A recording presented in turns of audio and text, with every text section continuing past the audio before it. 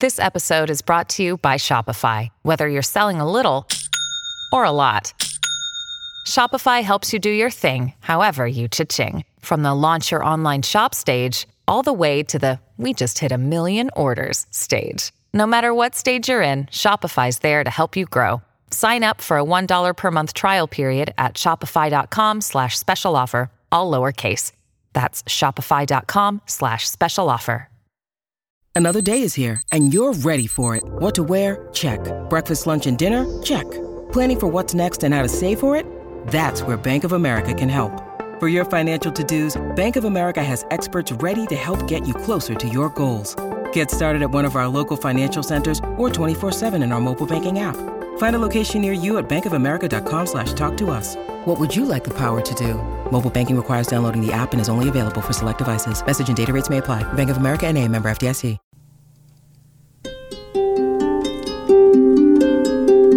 All right, welcome in. It's episode 36 of the Unidentified Alien Podcast, UAP. Right here, Stephen Diener, over there, Karen Curtis, and it's going to be a very thought-provoking episode here today. Another one. Oh, yeah. The very, very thought-provoking. So I think we're going to answer a lot of questions here today. So, Karen, how are you? I'm well. Thank you so much. That's good. I mean, we haven't done this for a little while. Yes. The podcast, I mean.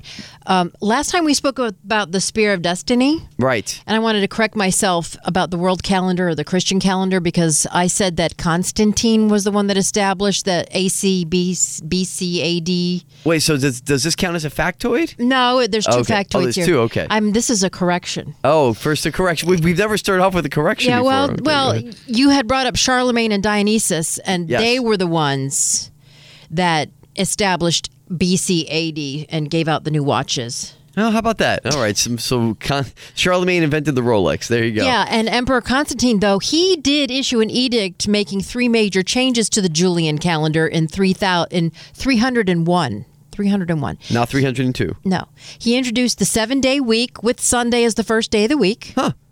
And he established the Christian holidays with fixed dates and the grafting of Easter onto the calendar with a flexible date. It's Easter. I thought this would be timely.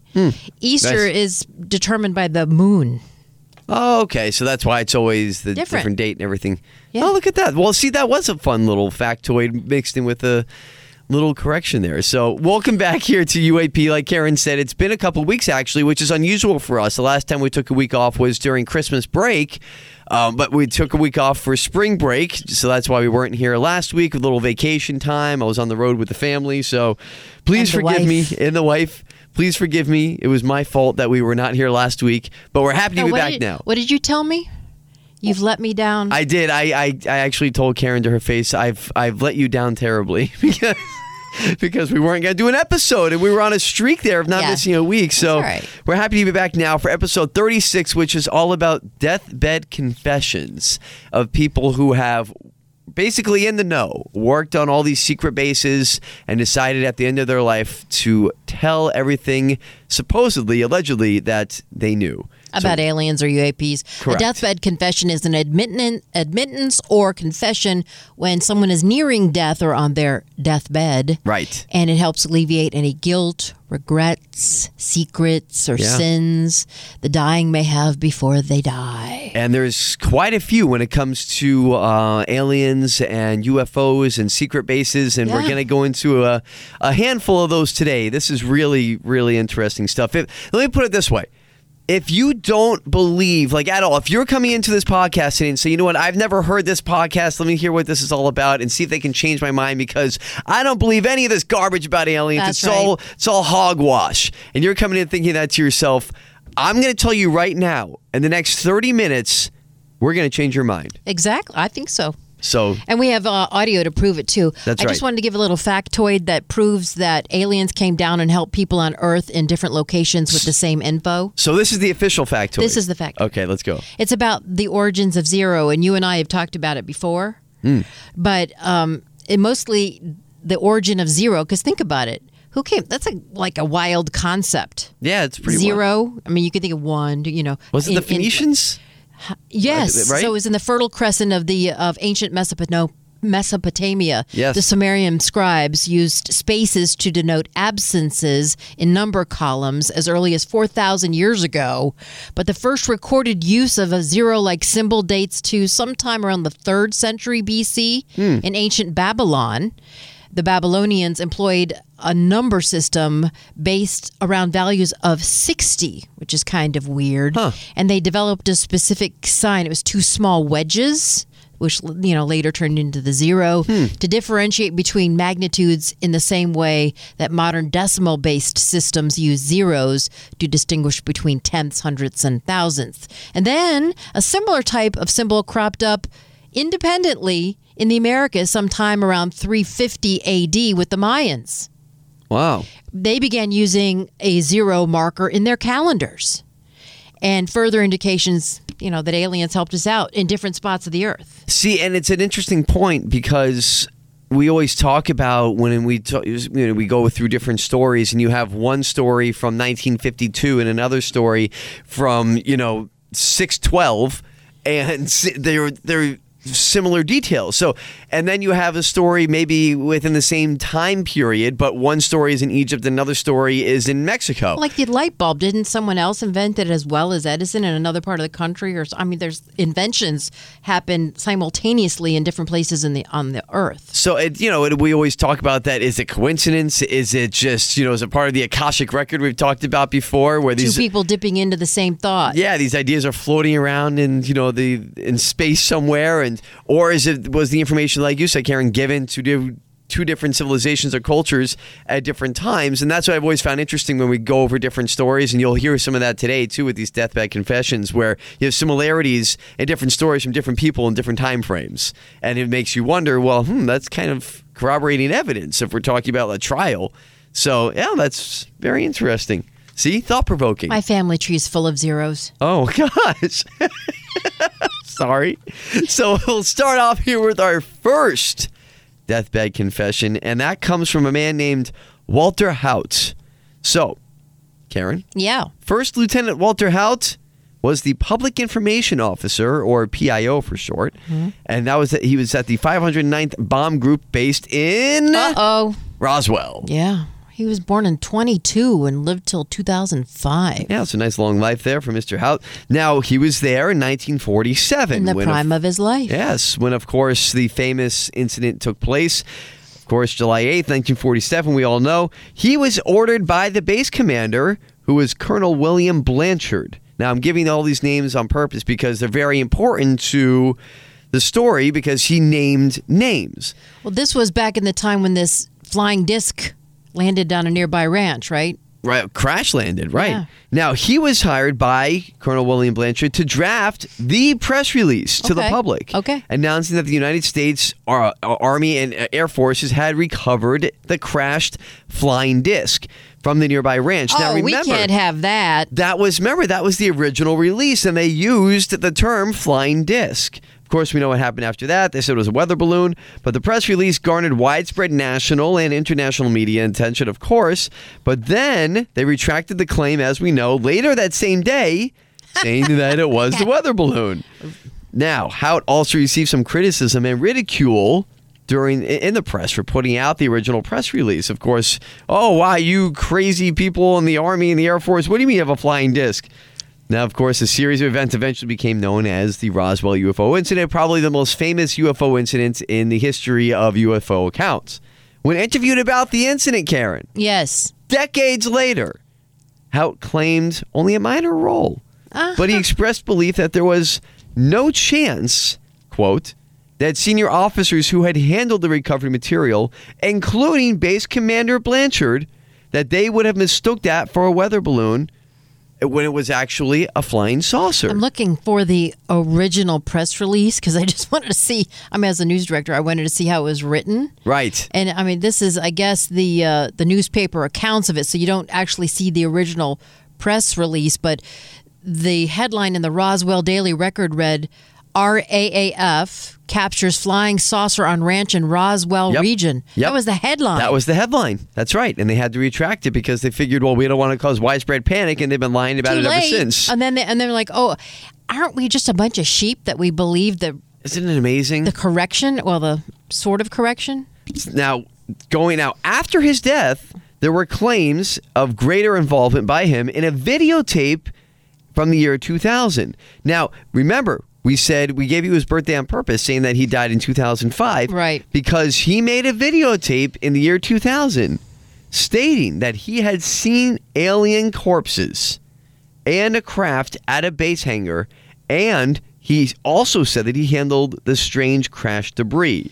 So this wasn't quite a deathbed confession because it was 5 years. He did it before because he figured, well, I'm getting kind of old. Let me go ahead and put this out there. You don't know. Really, at the end, when you're coasting up to the curb, you don't know how long you've got. But here is Blanchard. This has been fueled by various military officials who have come out to claim that what was recovered was actually an alien aircraft. But it was all largely written off until 2005 with the death of Lieutenant Walter Haut. On his deathbed at the age of 83, Haut revealed a sworn affidavit to be opened and made public domain only after his death. The document made sensational claims that the weather balloon had been a cover-up for not just a small craft, but the small humanoid bodies he saw within. As the base's public relations officer, Haut had drafted both original press releases, and the revelation lent serious clout to claims of alien contact.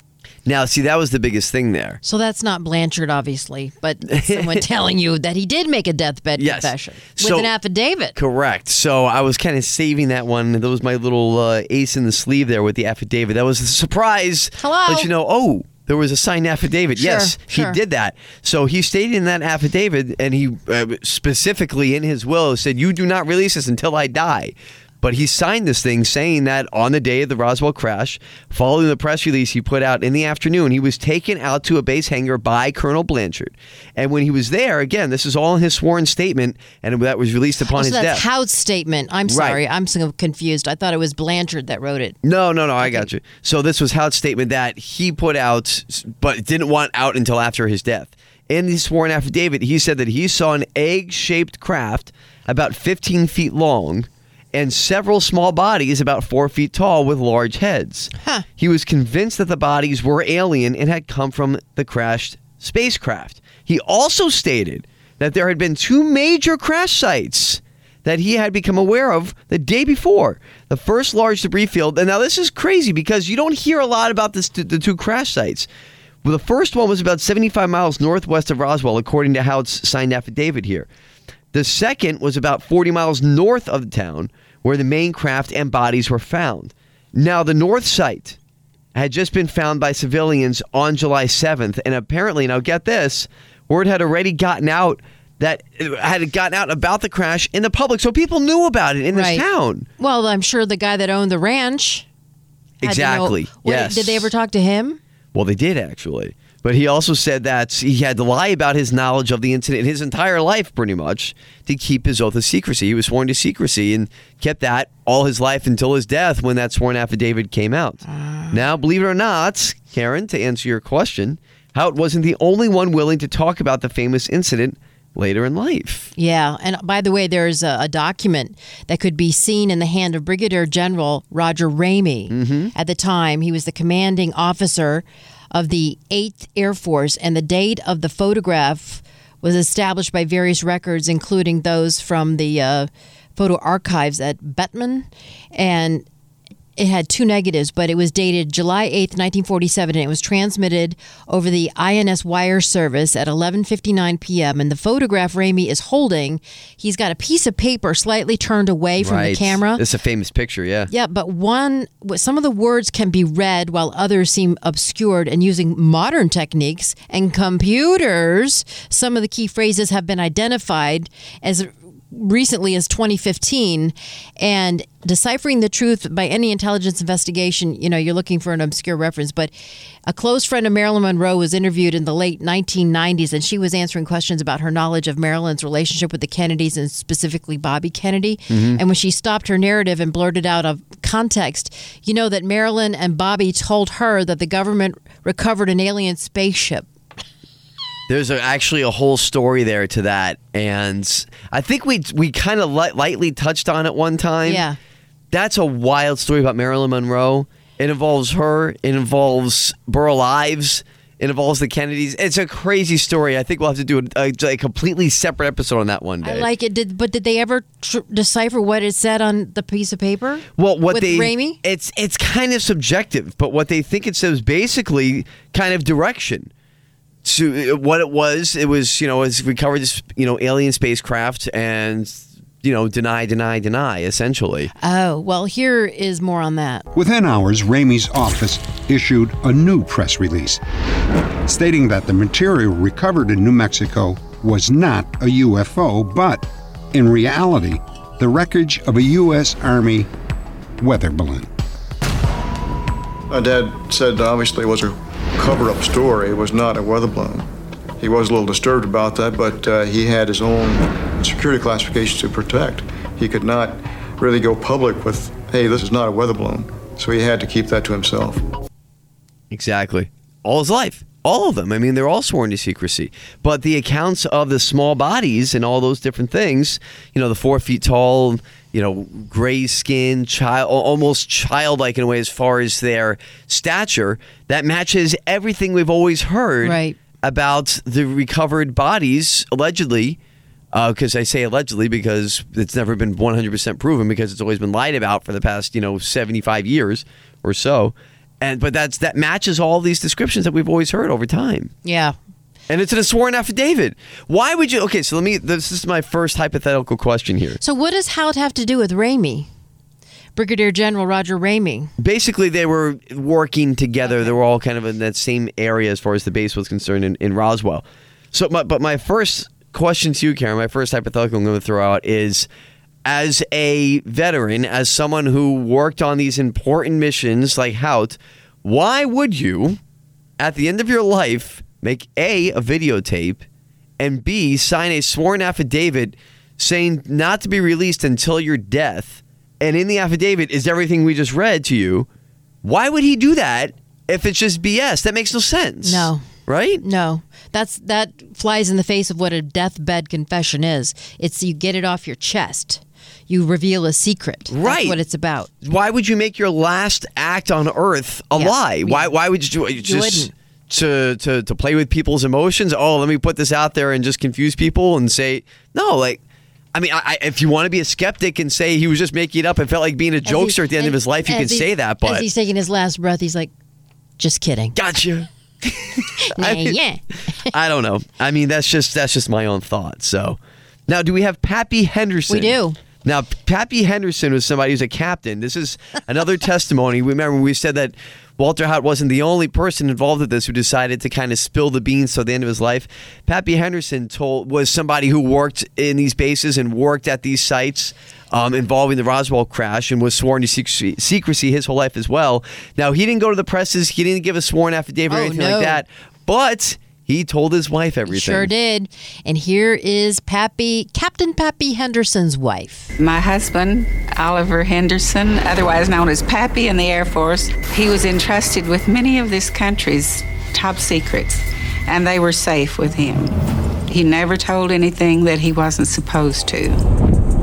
Captain Pappy Henderson piloted the plane that took the first pieces of wreckage out of Roswell. And then in 1981, right before he died, he came clean to his wife. My husband told me the bodies were smaller than human bodies. The heads were larger and the eyes were rather sunken and a little slanted. Clothing was of material unlike anything he'd seen before. They were strange. They were not of this earth. Pillow talk with the wife. Aha. See, to me, that means more than anything. Yeah. What you tell your significant other, and he told her everything.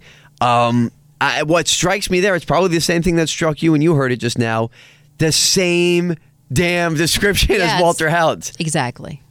When you need mealtime inspiration, it's worth shopping Kroger, where you'll find over 30,000 mouth-watering choices that excite your inner foodie. And no matter what tasty choice you make, you'll enjoy our everyday low prices, plus extra ways to save, like digital coupons worth over $600 each week. You can also save up to $1 off per gallon at the pump with fuel points. More savings and more inspiring flavors make shopping Kroger worth it every time. Kroger, fresh for everyone. Fuel restrictions apply. Hi, everybody. This is Adriana Trajani. I'm the host of You Are What You Read. I have the privilege of interviewing luminaries of our times about the books that shaped them from childhood until now. We get everybody from Sarah Jessica Parker to Kristen Hanna, Mitch Albom, Susie Essman, Craig Ferguson, Rainn Wilson, Amor Tolls, you name it, they come, they share. New episodes of You Are What You Read drop every Tuesday on Apple, Spotify, or any major streaming platform wherever you listen to your podcasts.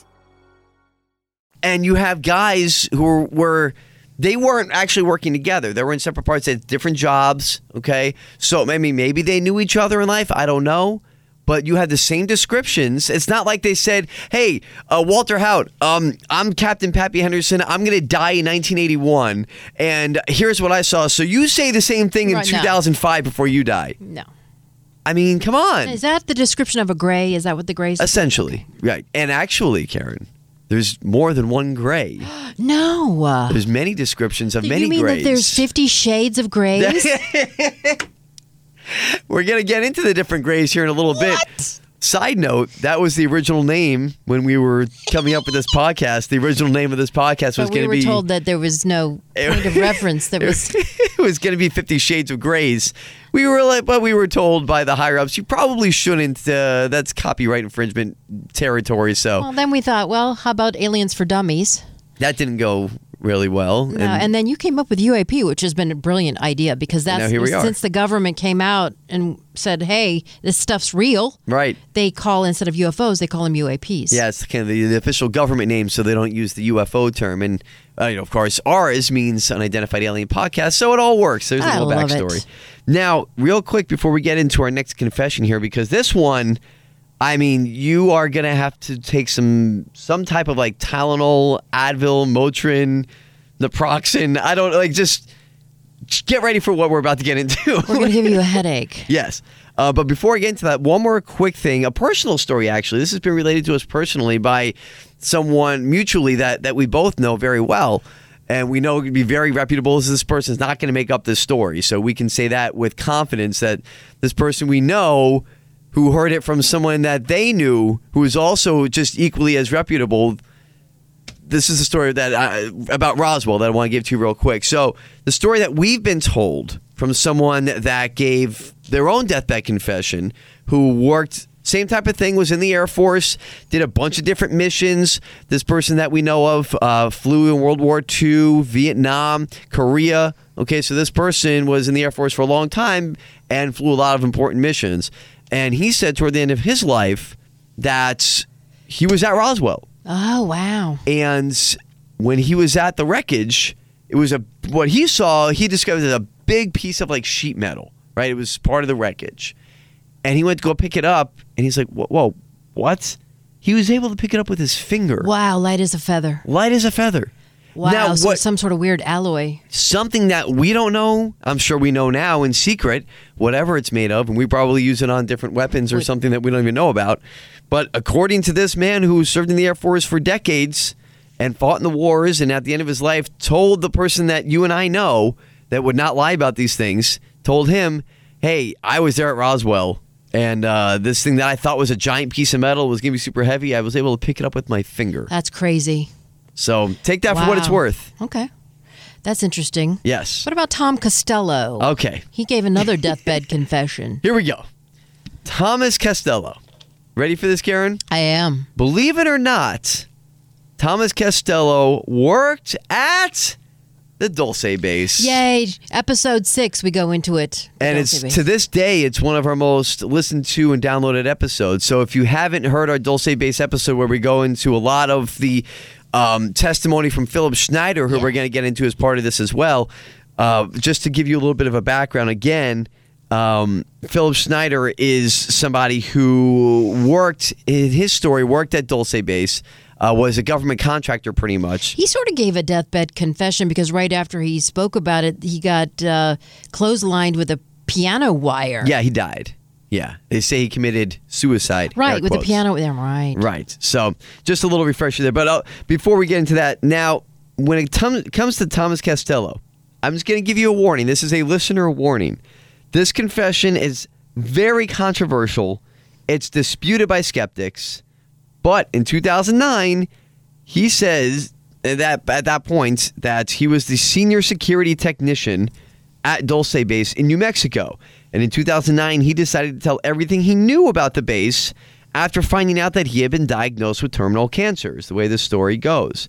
Now, he says that he had been living in Europe under an assumed name. So when he found that he was going to die, essentially, he came out to one of his close friends about his real identity. Why was he living in Europe under an assumed name? According to the accounts, basically he was afraid of being tracked down. He became kind of paranoid. Oh. He didn't want to be... he was afraid he knew too much. Oof. Essentially. The man who knew too much. Exactly. Now, I'll just read real quick. We talked about Philip Schneider just to revisit some things about the Dulce Base. If you hadn't heard the previous episode, again, you can go back. What did you say? It was episode 6? So we did speak about this then, and Dulce Base, again, is said to be a jointly operated human and alien underground facility. Right, it's underground. Yes, let me say that again. It's said to be a jointly operated human and alien underground facility. In New Mexico. Right, under the Archuleta Mesa, which is basically between Colorado and the Mexico border there. Now, the legends has been told for years. This is nothing new to the Native American Indian tribes who live in that area. And they should know. Right. They've talked about for generations about, human-like beings who live underground, that have come out of caves. It's been passed down from generation to generation. So to them, this is kind of common knowledge. Now, it was, again, the subject of one of our previous episodes with Philip Schneider. He was the former government engineer who said that he got into an underground battle. Yeah, they blew his fingers off with a laser. They sure did. And in the video that we posted on that blog, I believe, actually, on 850WFTL.com, we either have the video, it's been so long, it's 30 episodes ago. He froze the video. He shows his hand missing the two middle fingers. Yes, that's right. We do have that picture. Yes. We do. So if you go on 850WFTL.com, not only will you be able to find all the visuals from this episode, which we're about to tell you what you're going to find on the blog page for this episode 36, but if you go back to episode 6, you'll see Philip Schneider's missing fingers. Photographic evidence. My gosh. Of a battle with aliens. So, by the way, he told the story at a conference back in 1997. That's where we got a lot of the information from. And we have the audio of it. We do, a lot of it. Yep. It was a very long interview, and we kind of cut it down for the bullet points if you go back and listen. But shortly after that conference, he was found dead in his apartment building, which we talked about in that episode. All that being said, it's first important to describe the setting that Costello described as the setup for the base. Now, we do have the picture, okay, of this base, and I'm going to reference the picture here just so you kind of get... It's a photograph. It is, yeah. It's of an alien. Oh, no, not yet. Oh. No, we can't reveal the alien yet. We're going to hold that one back for a minute. No, it's okay. The first thing you're going to see is the actual... I guess a graphic representation of Costello's description of how the base worked. So we have the picture up. You can always go look at it, 850WFTL.com. But I'm going to describe it to you now. It's the first level. Okay, so you have the ground level, is the way that he described this. You have the mountains, basically, the earth, where everybody's walking, everybody's living. Then you have the base underground. The first level is security and communications. The second level is human staff housing, okay, where basically Costello lived, would be on that second level. Okay. The third level, executives and labs, okay. Now, the fourth level, you have, this is where things start to get interesting, mind control experiments. Whoa. The fifth level, alien housing, where the aliens lived. So it's segregated. It is. Very much so, by the way. We don't mean that like in a smart aleck way. Like, they were very strict, according to Costello's story that we're going to get into here, about keeping the aliens and the humans away from each other. No monkey business between you two. No. I mean, they worked together, okay, when they were supposed to. But they didn't want them mating? Wait for that one. But the aliens were very protective about their territory. Oh, I'm sure. So basically, they didn't want to be around humans unless they had to. Who took my sandwich out of the refrigerator? It has to be one of those humans. We've all been there. Level 6, there's 7 levels. Level 6, genetic experiments. And level 7 was cryogenic storage. What they had in the cryogenic storage, I'm not sure. Wow, that's so cool. Now, they also had underground shuttles that went through, and that was about 6 levels underground. So we're gonna get into all these things here as we go through Costello's story. But just to give you kind of a picture in your mind. This is the Dulce base? Yes. So again, when you go to 850WFTL.com and you search for the UAP podcast, you'll see our blog and you can look at this as we talk about it. So with all that information in mind, okay, I know it was a long setup, but it's good. I felt it was important to do that. We go over what did some of these confessions sound like. Okay, now, please, it's going to be tough to listen to. Yeah, it's a computerized voice. So we're going to do our best here because we don't have the actual recording. The actual recordings of Costello have been lost for whatever reason. So we only have a transcript, and the transcript was transcribed basically using a robotic voice. So we'll try to help you with it. We're going to try to help you out with it. I'm going to read some of the questions as well, and you'll hear some of these answers. So the first question that was asked, okay, when was the human-occupied level, the upper levels that we talked about, of the base constructed? All right, here we go. I heard Dulles was started in 1937 to 38 by the Army engineers, enlarged over the years. Most recent work was completed in 1965 to 66 to connect tunnels to the Arizona base, site of one of the older underground facilities. The Four Corners base is called Paragon. Most of the Native American Indians living in that area are aware of that base and could tell us about the underground life forms that frequently are spotted near those communities, Bigfoot, etc. Bigfoot.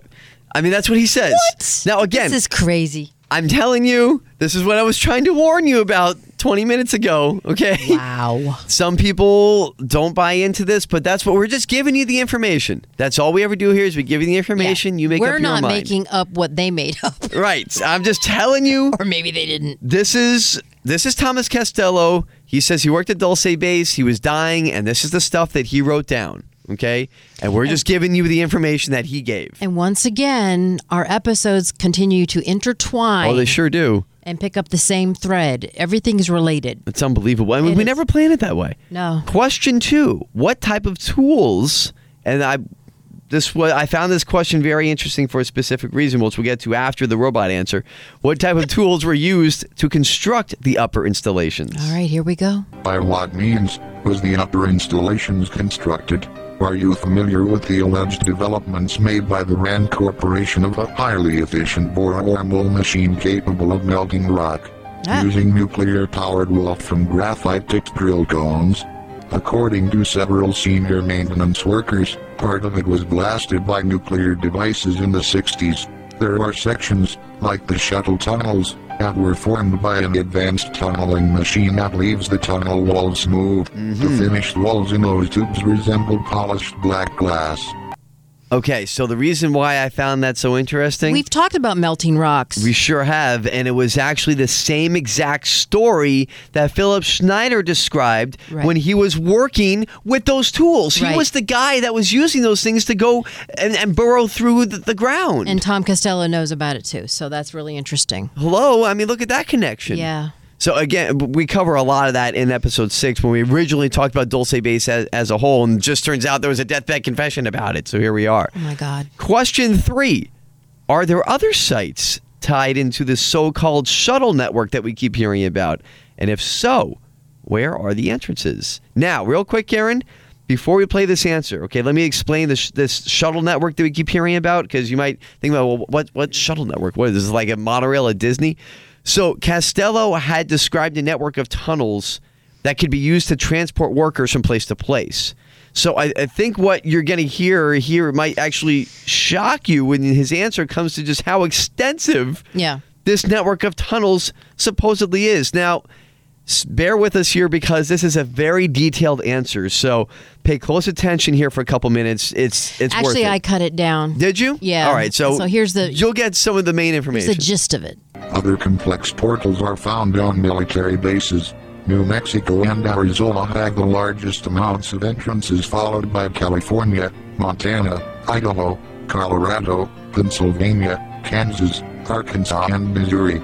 Of all the states, Florida and North Dakota have the least amount of entrances. Wyoming has a road that opens directly into the subterranean freeway. That road is no longer in use, but could be reactivated if they decide to do so. with minimal cost. It's located near Brooks Lake. Oh, whoa. That's, and I just went, Florida has the least amount. How about that? Yeah, I thought that was interesting. So what he describes and Colorado, here... what did he say? Colorado has, yeah, right. So California, he did mention that, which is interesting because we talked about alien hotspots in a previous episode, and California has the most UFO sightings in the country. Well, and there's underwater bases Correct. near California. Right. Underwater, not subterranean. Right. So we've talked about those things before. And so I found that kind of, again, corroborating evidence here on different things that we've talked about on a different subject. So it kind of all just, it comes together. So what...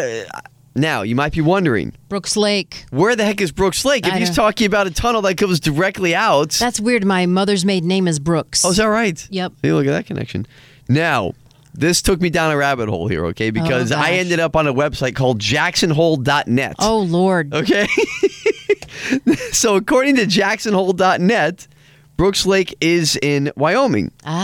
Which explains the Jackson Hole. It's located between Moran and DuBois, Wyoming. Brooks Lake is a remote area, and from Jackson, here's the directions. If you want to go to Brooks Lake, write this down.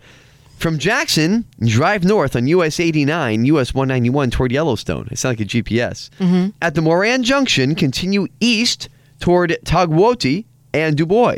You'll see signs for Brooks Lake Lodge about 25 miles from Moran. That's remote. Yeah. The lodge and the campground and trails are located right at the lake. So it's a big thing for people to go to in the summer. I mean, I'm sure it's beautiful. I think that's where they filmed the Jason horror movies. Is that right? Was it Jason? No, I'm just kidding. Oh, okay. I was going to say, maybe, was that Crystal Lake? I don't know. Yeah, which one of the weird killers was that?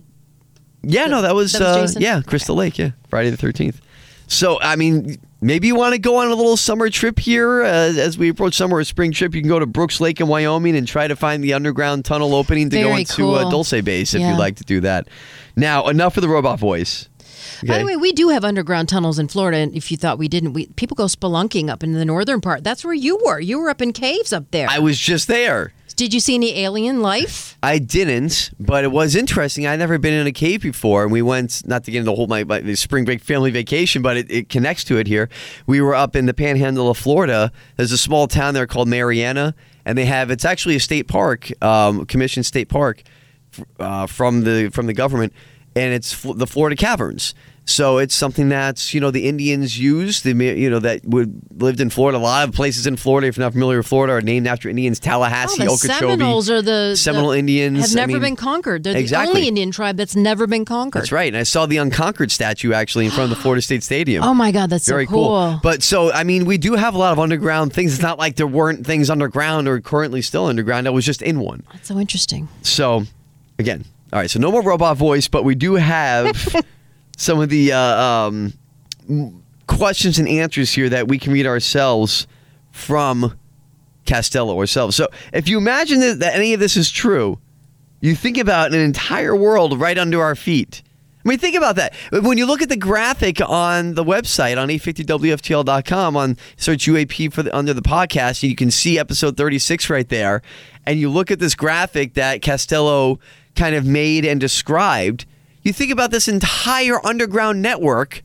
If we're talking about underground tunnels and roads, infrastructure, yes, under the ground that he's describing. If you think it's BS, then fine. But it's supposed to be better than what we have on top. Yes, here up more on advanced, the crust of the earth. And again, much more advanced. This is what he described. If you don't believe it, fine. But this is his account. So it's just wild to think about. You might have this complete other world with roadways underground leading back and forth to these bases.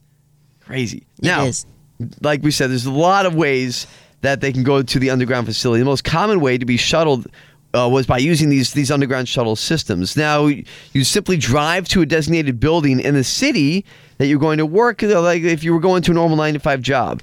Now, once inside, you descend below the building via a subtle access way, and then you would board the shuttle. This is how he described basically how it worked, okay? Now, this would take you straight into the base. Other ways to access the base were through farms in local areas.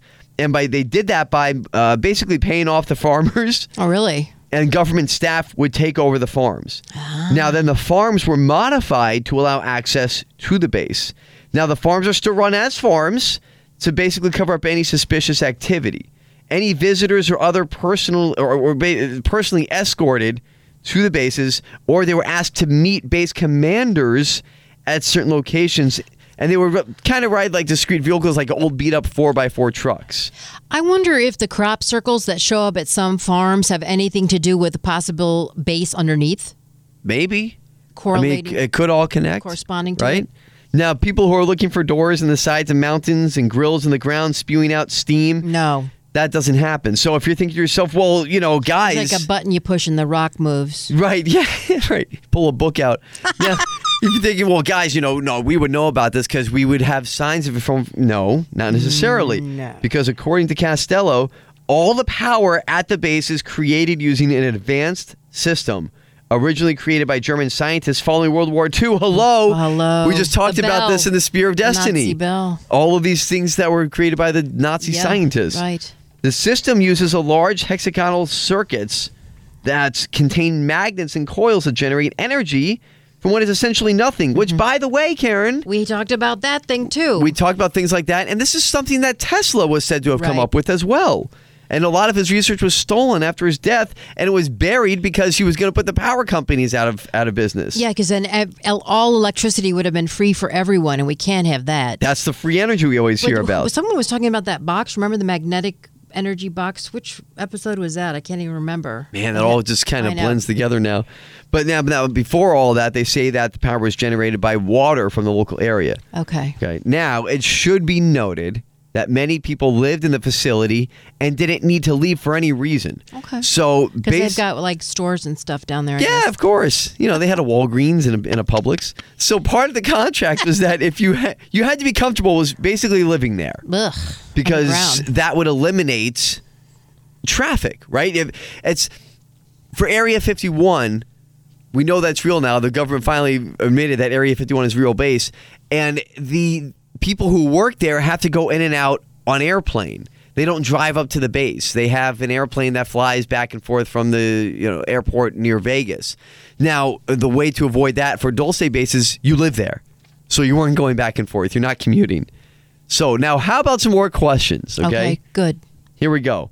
Some questions that were asked of Costello and the answers that he gave. About aliens. And we found these to be particular. Now, there were many questions, we're going to tell you up front, that we did not use. We kind of cherry-picked. These are the most interesting ones, and then our next episode for next week is going to kind of piggyback on this. So, one of the questions that was asked of Costello, what about social skills? Are they socially nude? Do they have human attributes? Do they have an EQ, IQ? Do they, do they act in a civilized manner? Now, or do they eat with their mouth open? I don't know. I mean, these are things we never really thought about before, right? When it comes to aliens. No. According to Costello, living and working with aliens on a daily basis at first was extremely strange and surreal for him. He mentioned that he never got used to walking around the base and just bumping into an alien. He admitted that it was actually pretty scary and he had nightmares almost every night. He was terrified. He says communication with the Greys was easy.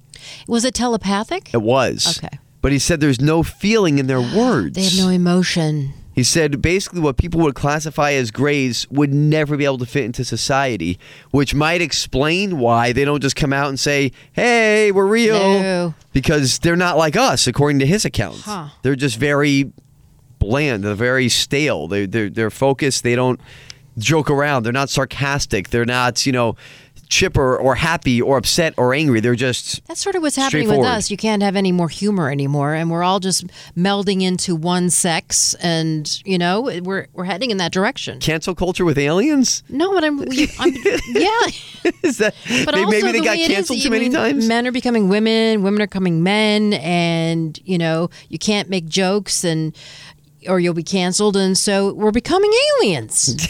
Maybe we are aliens. No, tell me, do aliens crossbreed with humans? Now, yeah, that was another question, do right? They have mixed children at the base? Right. So the answer that they gave was, or I should say, the answer that Costello gave to the transcriber, he says they did not create hybrids, or they didn't try to as well.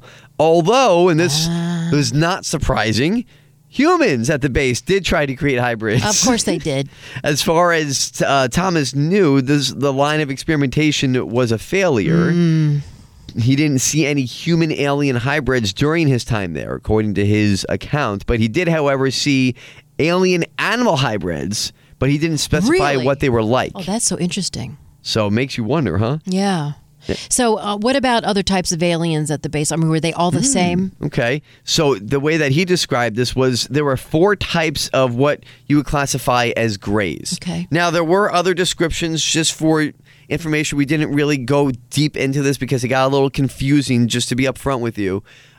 He started talking about reptilians that live down there. He started talking about... Which Phil Snyder, he talked about too. He did, that's right. So those 2 accounts matched. He talked about a different type of reptilian called the Draco.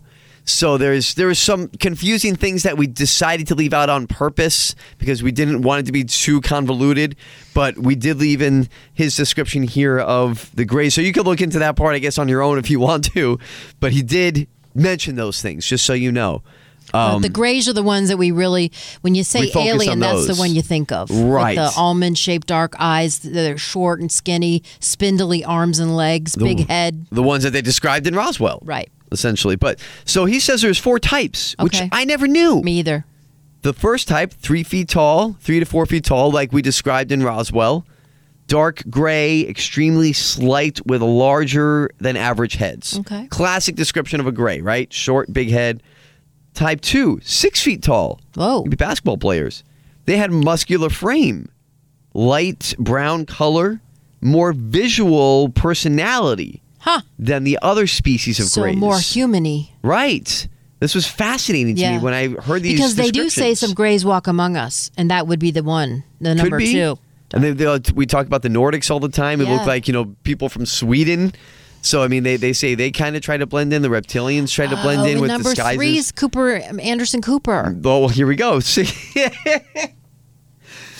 feet tall, this gray type. Slight frame, long features, pure white skin, which we're carrying against the Anderson Cooper reference from, with lots of boil wart type marks on their body. Ooh. Not saying the Anderson Cooper has boils on I don't him. know anything No. about that. Never heard of that before, right? No, Disgusting. Yeah.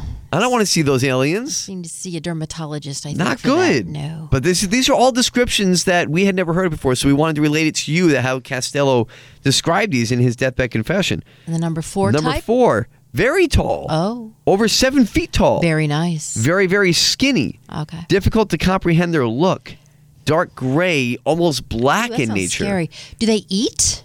Well, before I give you that answer, the one that we just described there, we have a picture of it. Oh my God, the dark gray one. Yes. Okay. So the picture, 7-footer is. Do they participate in March Madness or? they might be playing on Purdue. I'm not sure. If they're that tall, they might be playing basketball.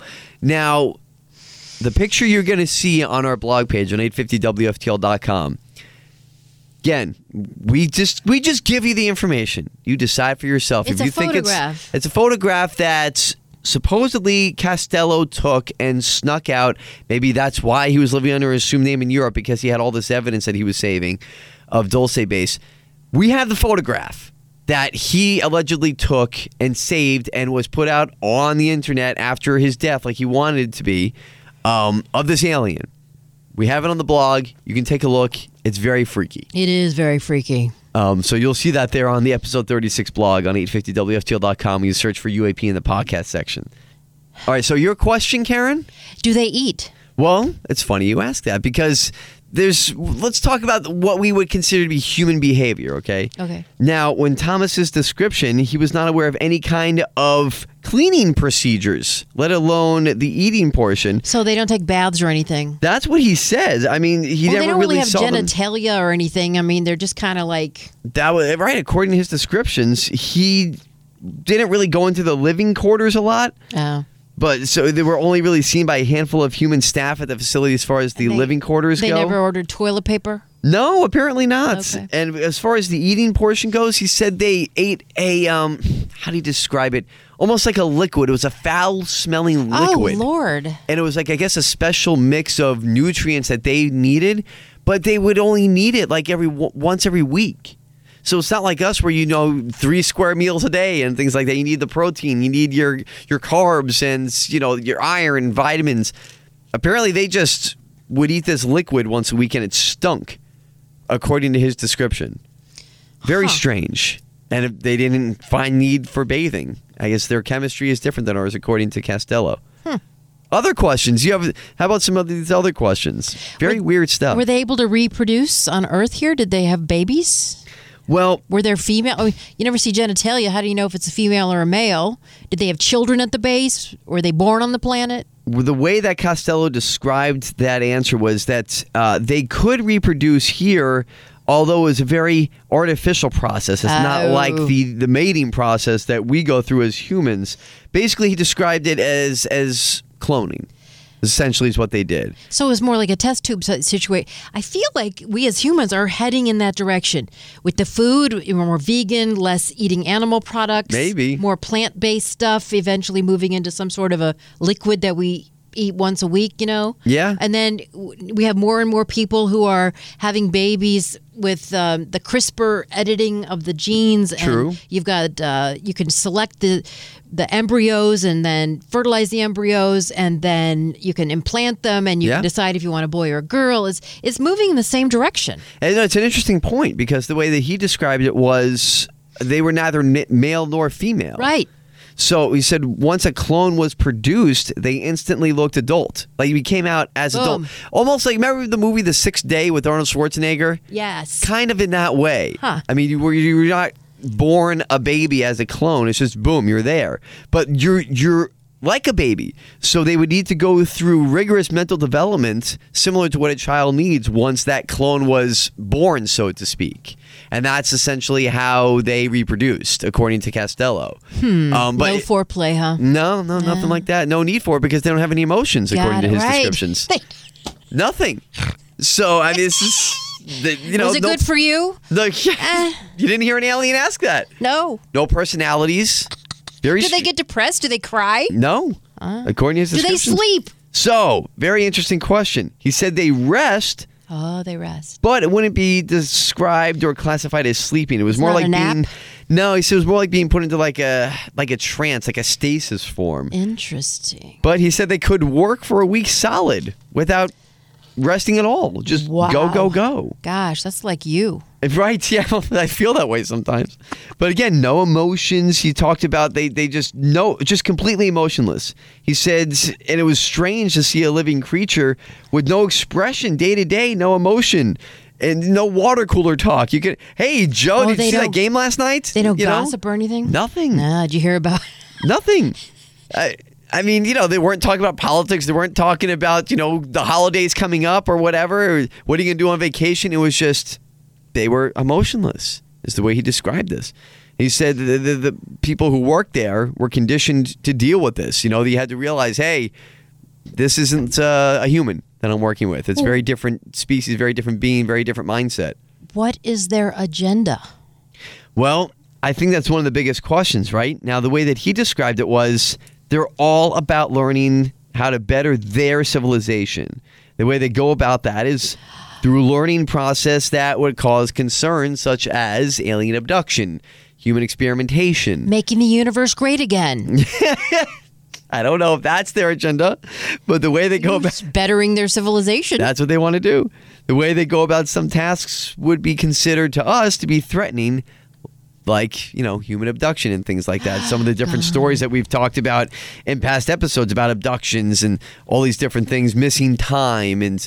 experimenting in ways that we would find immoral. So, wild stuff. It is. Do with it what you will. The mind reels. Oh, my goodness. To quote Audrey Hepburn from Breakfast at Tiffany's. I know that was a little bit longer than one of our normal episodes, but we went really in depth here with these confessions and descriptions from people who were in the know. So, do with that information as you will. It's mind-bending to me. I need a nap. I do too. I do too. Next week we're going to talk about, because you guys really liked the episode about different types of aliens. Yeah, so it's funny because, we've talked about a lot here in the history of the podcast, and one of the episodes was about alien species and their differences. So when I was kind of putting together this episode with you, Karen, we started thinking, boy, it would be interesting to kind of go into, because our mind kind of wanders as we prepare these things. So we thought, you know what? what about where these things come from, right? Where is it? Are they humans from the future? Because we talk about how we go. We do a lot of these test tube, babies sometimes now ourselves. So is that some way we're going? Are we learning from aliens? Are we all related? So when we die, then our spirit goes somewhere else and we embody an alien form. Are we all somehow one? It's in the universe. You thought this was mind-bending. I know. Wait until next week. We're going to go through theories about aliens and their origins. Because I will tell you, in my past life regression with Dr. Brian Weiss, he says once you get it on this earth and you understand and you live your life in such a way where you do no harm and you're just about love and you don't get reincarnated and come back like a rudimentary serial killer, that soul's coming back. Interesting. But people who have transcended that and become, see the light, basically, go become a master, and they're like the eyes in the sky. So I'm wondering if those masters are the ones that are then the aliens that, you know what I mean? Interesting. He seems to think we're all interconnected. Energy. It's all energy. Well, we are all energy. Matter is energy. That's what we kind of covered in the Edgar Casey episodes as well. So I would say if you want to do some homework before listening to next week's episode, you can listen to Edgar Casey part 1 and 2 because it's going to be along those lines. And we're going to answer all these questions. We'll try. And we're going deep next week in episode 37 about alien origins and all the possibilities of all these things. It's all going to come together. Go on Ancestry.com and start doing an alien family tree. It's going to get a little wild. So hopefully you enjoyed this one. Hopefully we made you think a little bit about could these confessions, are there validity to all these things? Of course it's a deathbed confession. Yeah. Why else make it? And all these things about how different the aliens are to humans and different, no personality, just was fascinating to me. So we'll do it all again next week on episode 37 when we talk about aliens and possible origins. Of course, you can always follow us on Twitter at UA Podcast 850 for all the latest updates. And you can, of course, download and listen to all previous episodes on Apple and Spotify or 850WFTL.com where the show lives. And make sure to rate us with 5 extraterrestrial stars as well. We'll talk to you again next week. Karen Curtis there. Stephen Diener here. Have a good one. Thank you.